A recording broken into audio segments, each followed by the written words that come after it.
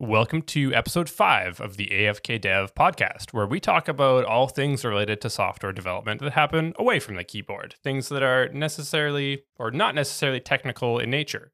My name is James, and I am joined by my co-host Sam. How you doing, Sam? I am doing good. How are you, James? I am doing okay. Have you heard of Meta's potential Twitter competitor that is potentially in the works? No, I actually haven't. This is my first time actually hearing about this, and sounds interesting. What do you know about this? Yeah, I mean, I think it's all kind of like rumors, maybe so far. Like nothing is really set in stone. It's like leaked internal documents and all that. But basically, they want to make something that's kind of like Twitter, I think, based off of Instagram, and they maybe want to do it with ActivityPub, which is, if you're not familiar, this is like Mastodon, like the Fediverse, like decentralized social networks, which has been, I mean, it's all like rumors right now, but it's one of those things where it's like, hey, there's like this decentralized network that a lot of people like, but not a lot of those people really are super big fans of Meta coming in and trying to take a slice of that pie, even though we don't necessarily know in what capacity they want to get involved. So I heard of Mastodon basically when Twitter was like going through the Elon Musk like in the shambles like saga. People were like, screw this, I'm going to Mastodon. That's like where I kind of heard about it, and I heard something about like you have to like host your own server or something like that. Is that how it works? Or Yeah, it's actually really interesting. It's super community driven. Not everyone, people in the community host their own servers, and a server can have like hundreds of thousands of people, or it can have one. And then they basically just talk to each other. So if you follow someone on a different server, every time they make a post, that server will forward that message to the server that you're on. And there's, if you can imagine you're following 100 people and they're on 100 different servers, then there's all these messages flying all over the place. And the idea is that no one can really own this network because it is decentralized and there's admin controls. And, and if a bad actor like did show up, the admins of a server could say like, hey, we don't want to federate with this server anymore, so we don't want to hear posts from you. So for example, if Meta showed up, everyone could be like, hey, well, we don't want to federate with Meta. But it's kind of interesting because maybe like one of the biggest servers is Meta, and it's like, do they really think that everyone would be okay with federating with them?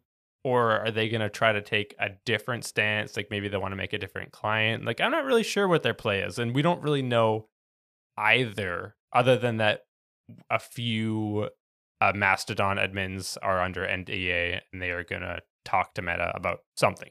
But it's all hearsay at this point. We don't really know. Oh, I see. So this is actually like Meta like kind of diving in with Mastodon? Or yeah, yeah. If it's based on ActivityPub, that's the same. It'll be within that same network in some capacity, which is pretty interesting.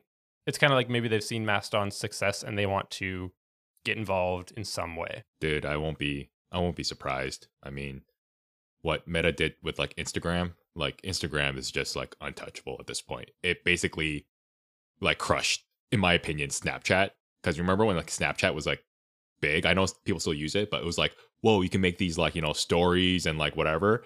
And Instagram's like, oh yeah, we'll do that too. And then everybody started using Instagram, and then I don't know. Do you think Instagram is untouchable? I honestly think Instagram's untouchable because it plays like a fantasy kind of dream for your common user.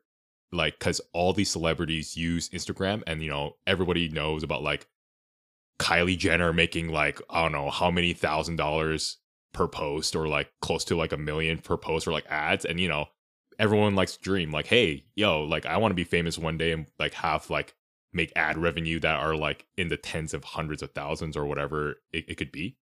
So that's why I think it's untouchable, just because you can kind of live that dream, or potentially live that dream. Would you say the same about Twitter or Reddit? For Twitter, I think it's a lot harder. Like, I don't know how people would monetize on Twitter as much as Instagram. Like, if you're Nike, you're not really being like, let's go find some Twitter users to pay for advertisements. Usually the social influencers are, in my opinion, through Instagram, and then probably probably up there as well is TikTok, because TikTok is like Yeah. flying through the roof in terms of like influencer, quote unquote. I don't know why I need to quote that, but yeah. Yeah, it has been interesting. I more ask because I'm thinking of Twitter, how they've, historically they monetized their API and made, big changes, and some users left, and then Reddit has recently done something similar.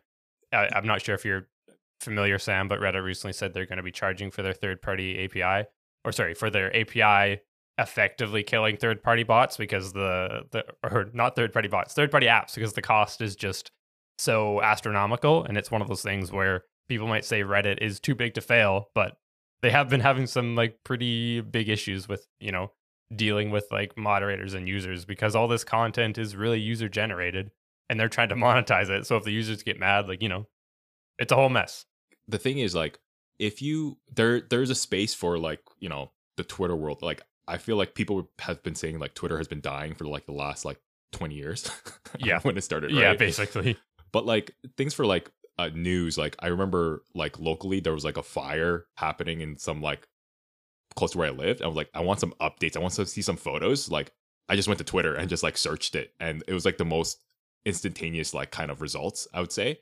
First, and also Reddit as well, just because of like subreddits. Those were like the ones that I don't know how I would even find that on Instagram.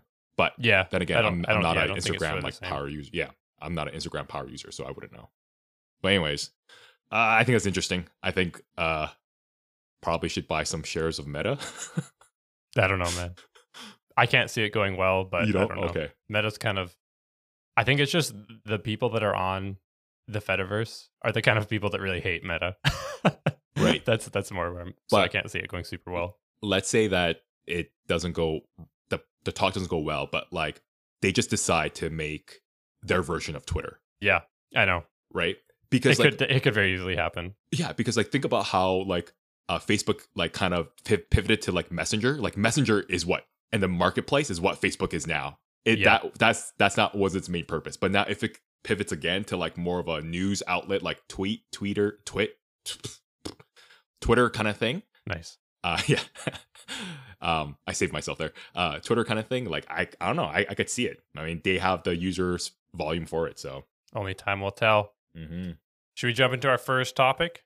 Yeah, let's do it. I can read it. I don't think this is from anyone. This might have just been one that we came up with, and that is the topic of how do you handle conflict during PR reviews? PR being pull request, that could also be a merge request or whatever you want to call it. Basically, the process of reviewing code with your team over some asynchronous communication tool and conflict, and how do you deal with that? Because it seems to happen pretty often. I have a very like passive-ish personality in terms of PR, so I just like succumb to it and just make the changes.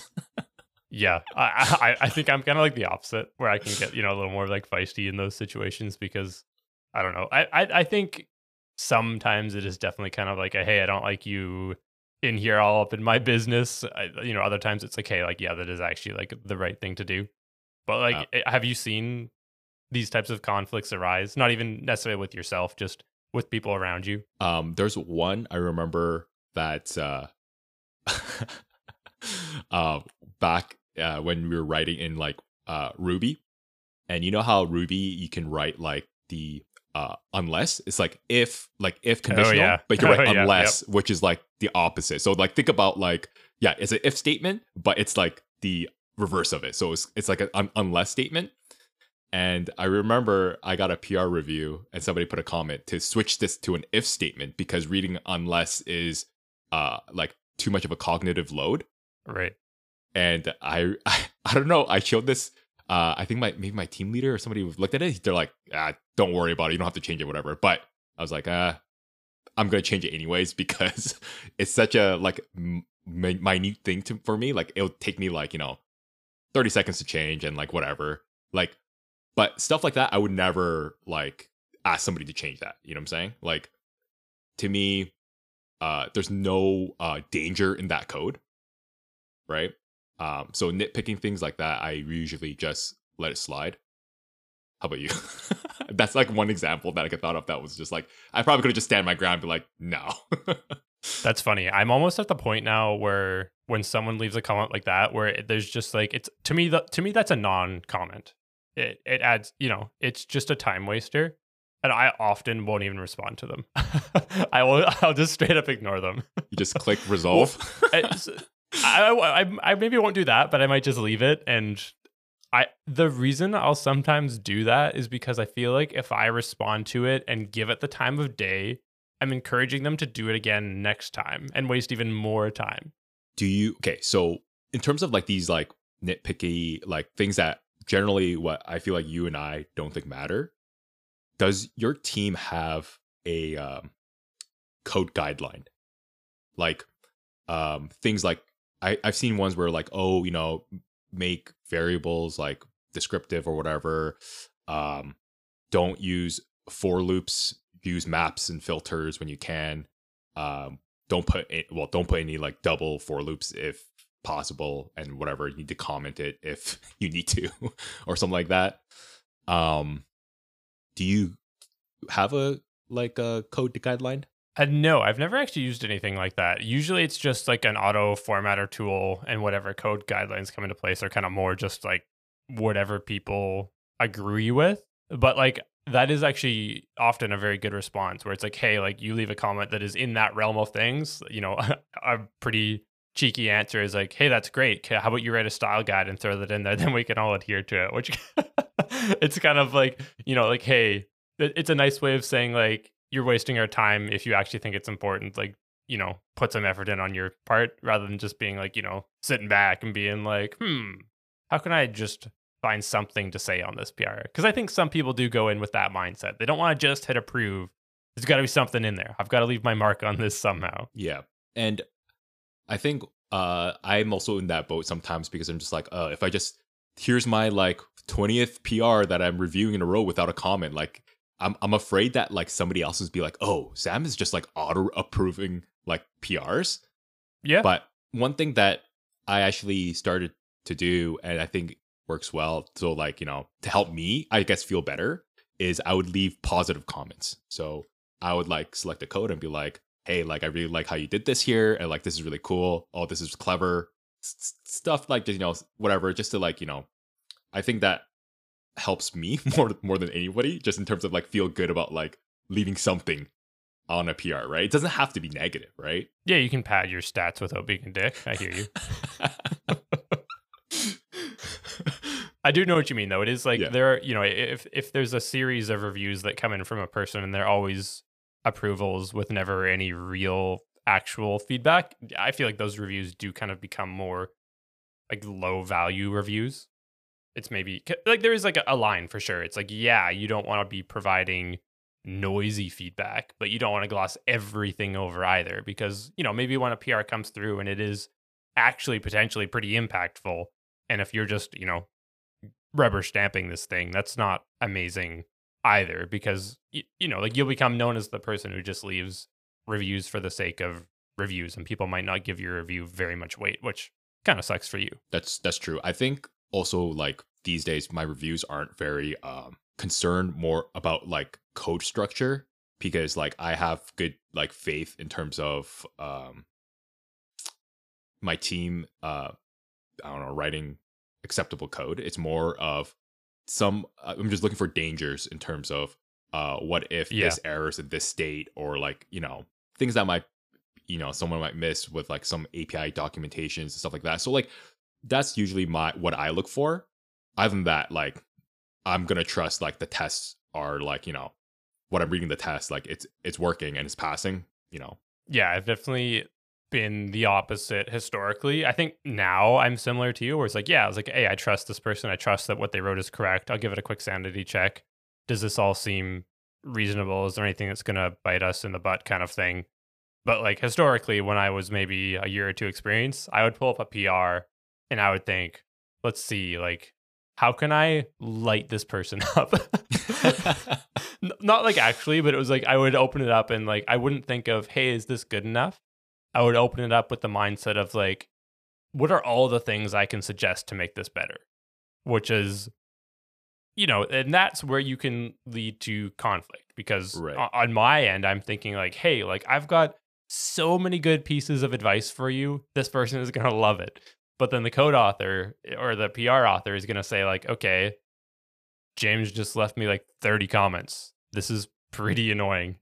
And then even more annoying if I come back and do another round of them, all unrelated. That grinds my gears so much. But like, it doesn't feel good to get all those things.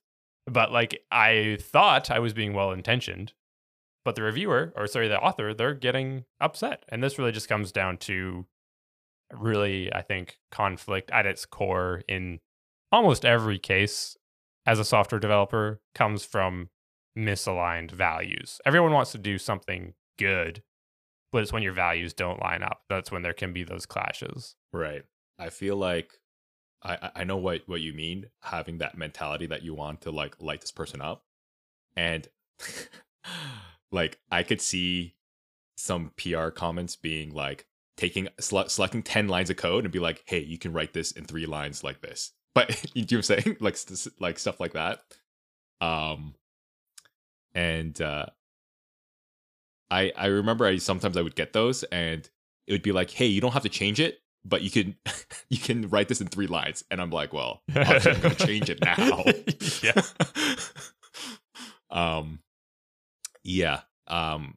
For sure. But would you I would still say like those kind of PRs, even though it might be really mean, is really beneficial for depending on your experience level. Like if you're still new to programming and stuff, knowing that you can... I still light those people up. Don't worry. Okay. but yeah, like it's beneficial for them. It's more of getting past that mental like point where, like you said, getting lit up with like 30 comments is really demoralizing, right? Yeah. Like especially when you're new, right? Mm-hmm. Sometimes it's necessary too, is the hard part. Like you can have 30 comments and like they all really do need to be addressed, kind of thing. Yeah. Although usually I feel like I try to start with like, what is the biggest overarching problem here, and try to sum it up into like one bigger comment, because I feel like that's maybe like a little easier to stomach sometimes, rather than a bunch of like, tiny little pinpricks, just one like big knife wound. Right. like when somebody obviously didn't use like a linter, and like your GitHub doesn't have like a hook for like a linter. Yeah. But we've just been like, everyone uses like, ESLint, whatever. And then it's like 30 comments of the same linting kind of thing. Just like, hey, just put a general comment like, hey, can you run this through a linter and just reping me on a PR, right? Yeah, that doesn't feel good. Or just like a fundamental decision that was made like earlier on in the code that kind of has impacted everything else. Rather, like those are like harder to identify, but if you can identify those, like that often feels better too. When you can say like, hey, like I think this like core decision we made is causing us a lot of pain, and not point out everywhere it's causing pain. Just like, point out a couple, rather than just leaving, you don't need to be comprehensive in everything that's gone wrong in those situations. You just kind of need to try to right the ship, so to speak. Do you are you really conscious in terms of like, when you write PRs of the emotional value to your like text? Do you understand what I'm saying? Like, how people say, yeah. Because like I feel like sometimes when you're like a senior writing to like a junior's PR, being like, hey, like you didn't do this right, or like fix this, fix that. Like it just seems like it's like whatever, but really it's just because you're just like, that's how you write, right? Like that's you've got other stuff to do. You get in and get out. But like I'm a person that I kind of try to be aware of that. So I'm just like, hey, everything's looking good so far with like a thumbs up emoji, right? Yeah. But you should consider doing this, or like these are some changes that, or like, hey, things are looking good. Just it's like a few minor fixes. 30 comments. I'm just kidding. Yeah. But like, is that something that you do? Like, put a little nice comment in the beginning, just to kind of lighten the I don't know. Yeah, I'll try to say something nice, and then I'll often try to use like we could do this instead. Like trying to make it sound like we both made the decision, even though like it was really them. But just saying we to make it sound like it's a little more friendly. And one of the reasons I do that is because I feel like I am the kind of person who has historically received comments of being like, oh man, what a jerk, kind of thing. So like, I think I'm just like more sensitive to that in general. So I try to not do that. I try to be, flowery to an extent. Although I feel like being like too flowery can almost seem kind of patronizing. So I try to stay away from that as well. Yeah, I definitely try to do the flowery thing. I just I I think it's, in my opinion, for me, it's like better to be in the extreme of flowery versus the extreme the other way, right? Yeah. And especially over like text too. Text is like really easy to misinterpret things. It's Oh just, god. It's like, yeah, texting is really bad. And the thing is that like I'm really bad at phone calls, I guess, or like talking over the phone. So yeah, I'm I don't know where I'm going with this, but anyways, texting is hard. yeah, it's really easy to misinterpret things. Yeah. I feel like we covered almost everything except for the final one, which is like senior versus senior, like headbutting, where Oh gosh, yeah. like it's just endless because I don't really have a situation that I know of where one would push back versus the other, and like perhaps there is no wrong or right answer. I think at some point it's like you need to agree to disagree, and you can say like, "Hey, like I know you think this is right. You're welcome to try it. I have some concerns here and there, but this is something." And you can like agree on a plan for like how would you walk back on this if it didn't work out. I think like if there is always like an escape hatch, like that's a decent place to be. But it's also one of those things where like, yeah, like you can't always get your way for everything. And this is where like, arguing your point comes into play, which is a whole nother skill in itself.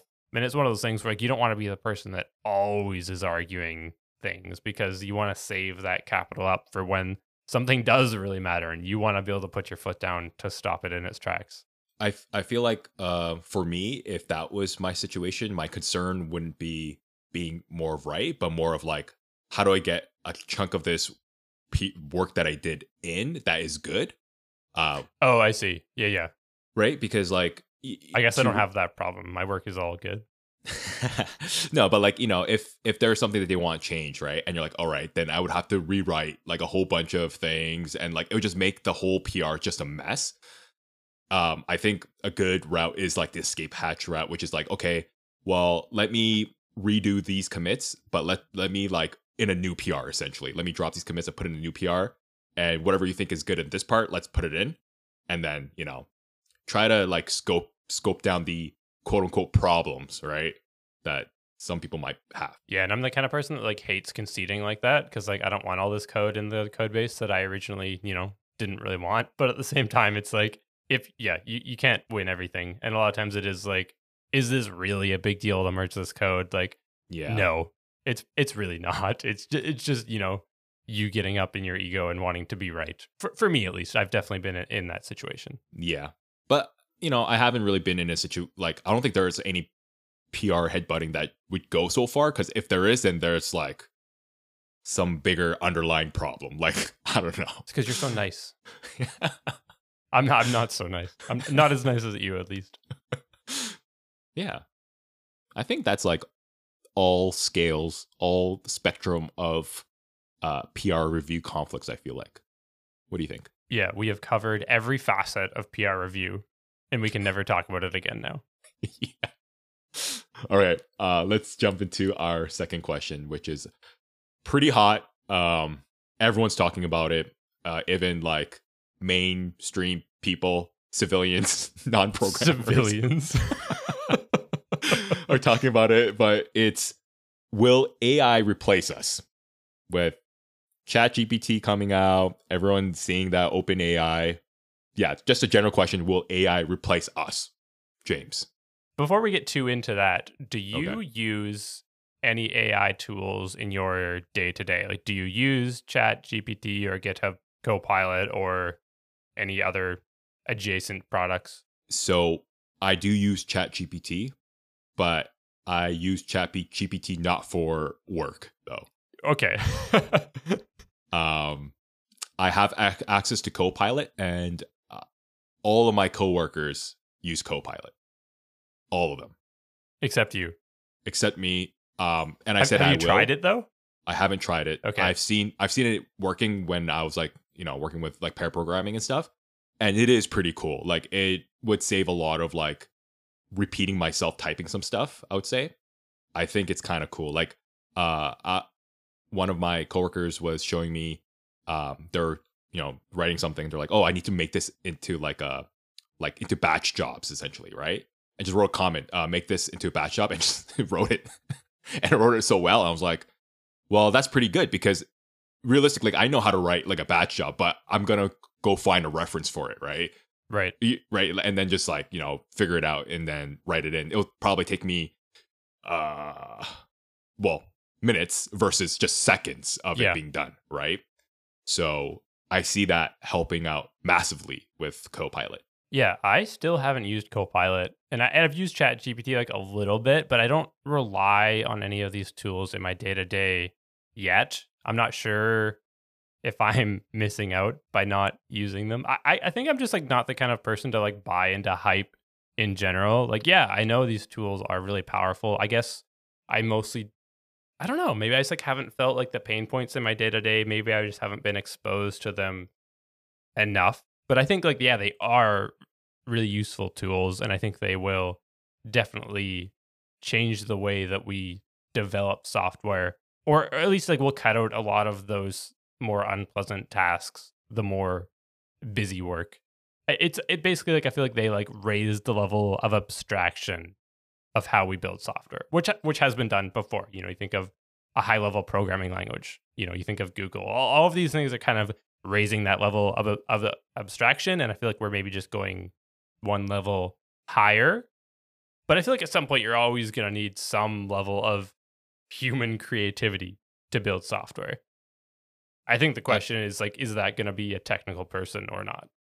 Right. No, I agree. I think like, for example, like your example of the higher level of like coding and stuff like that, I think it's true because like, let's say I think very quickly, very shortly, let's say we want to write some React app in some like, and we want some admin dashboard hooked up to like Postgres or whatever. There's a few steps you would have to do, right? Like you'd probably go through some guidelines, pick your stack and like whatever. We're going to be shortly in a point where we're going to have some layer on top of that and be like, hey, I need a React app with a dashboard that looks like this, Postgres, and with this backend, start, and will give us such a good base layer to start right from the beginning. And that would save like, I would say a good week of work, right? And bring us like it to a like an upper level. There's still going to be the use for our work, right? For software engineers. My fear is like actually people starting out, the like lack of trying to figure things out, because right now new software engineers and ourselves, like we heavily rely on Stack Overflow to solve problems.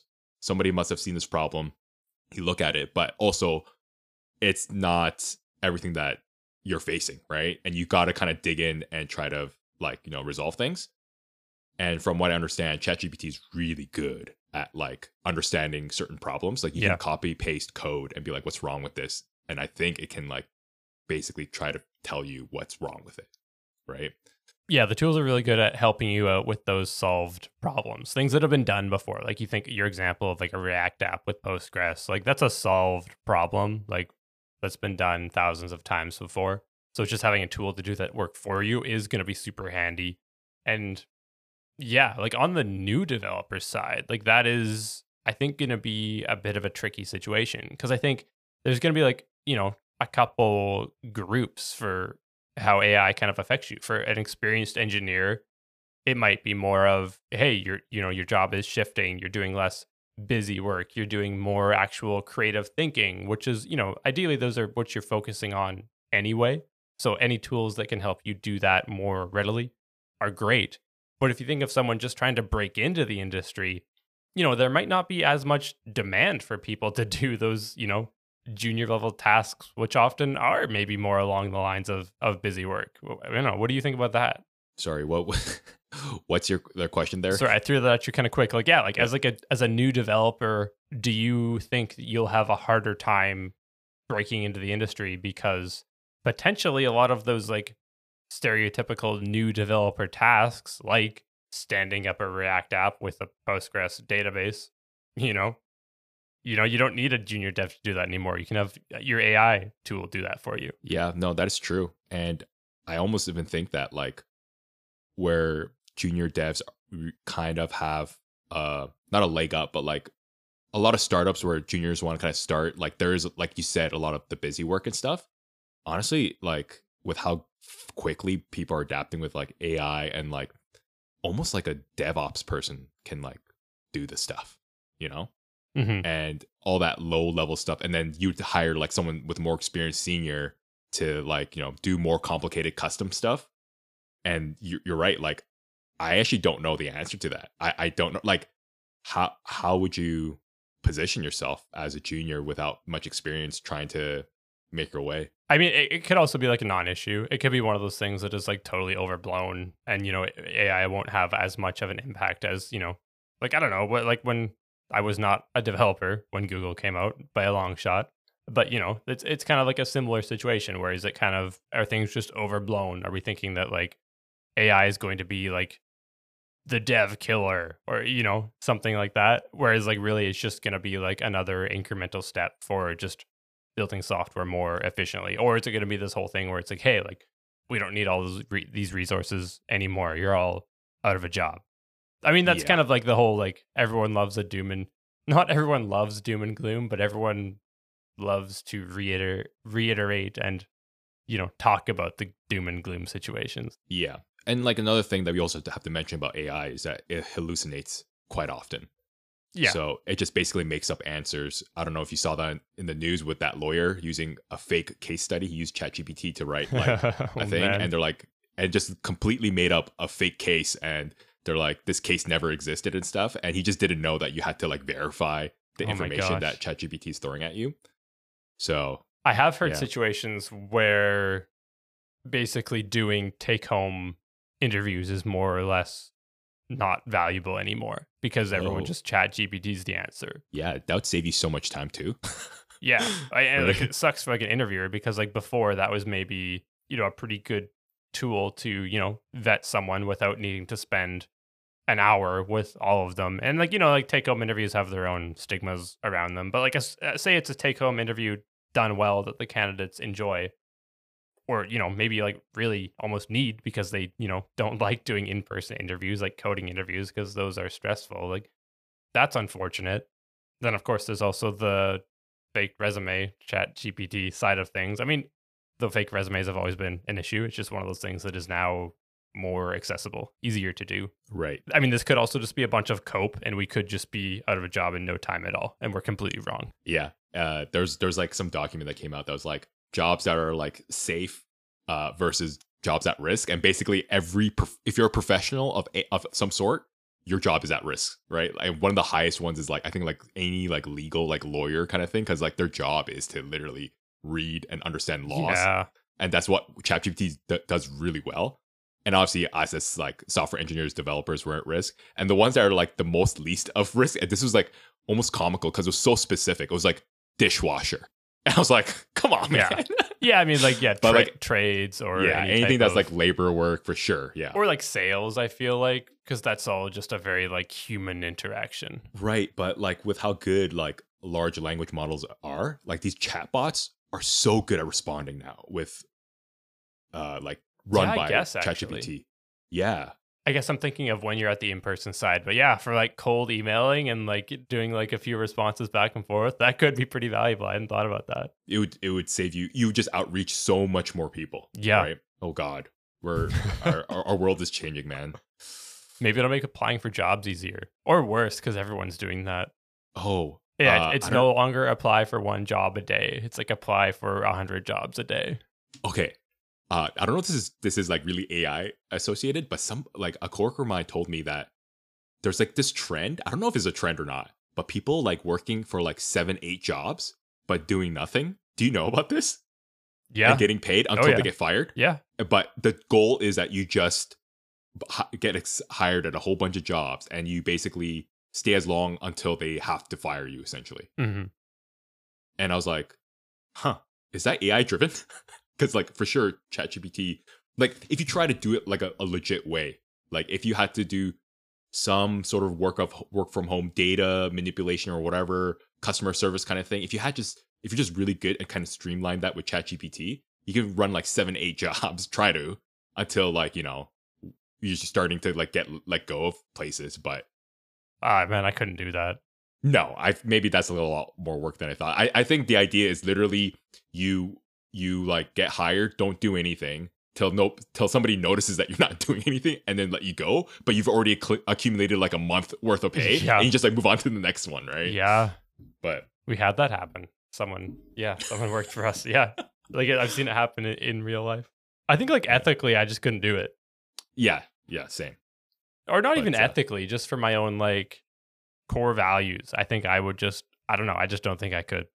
Yeah, and like I feel like I would need some kind of like burner name or something. Like, so I don't want my name Yeah. associated. Well, to yeah, this, like- exactly. That's your real name. yeah. Yeah. Like they're not gonna, yeah. People talk. Maybe this AI topic is way too broad that we brought up. I'm sure we're gonna have like more specific questions like coming up. But is there anything else that you would want to add? Not really. I mean, it's like, I think it's an interesting space. And I think it's one that honestly I should try to dig into a little bit more because I haven't really. And I know some people love it, but I know lots of people who haven't really dug in as well either. And I think it's purely personality based. Are you like into AI like taking over your job or not? Are you interested or not? Are you use Copilot or not? Is just yeah. Yeah, then there's the other side where it's like, maybe your skills aren't as sharp. Maybe it doesn't matter. I don't know. It's hard to say. All right, James. How can people get their own topic or questions featured on this show? They can send us an email at afkdevpodcast@gmail.com, or you can find us on Twitter. We are AFK Dev Podcast there. You can send us a message, tweet at us. We would love to hear more topics, questions, anything related to the world of software development.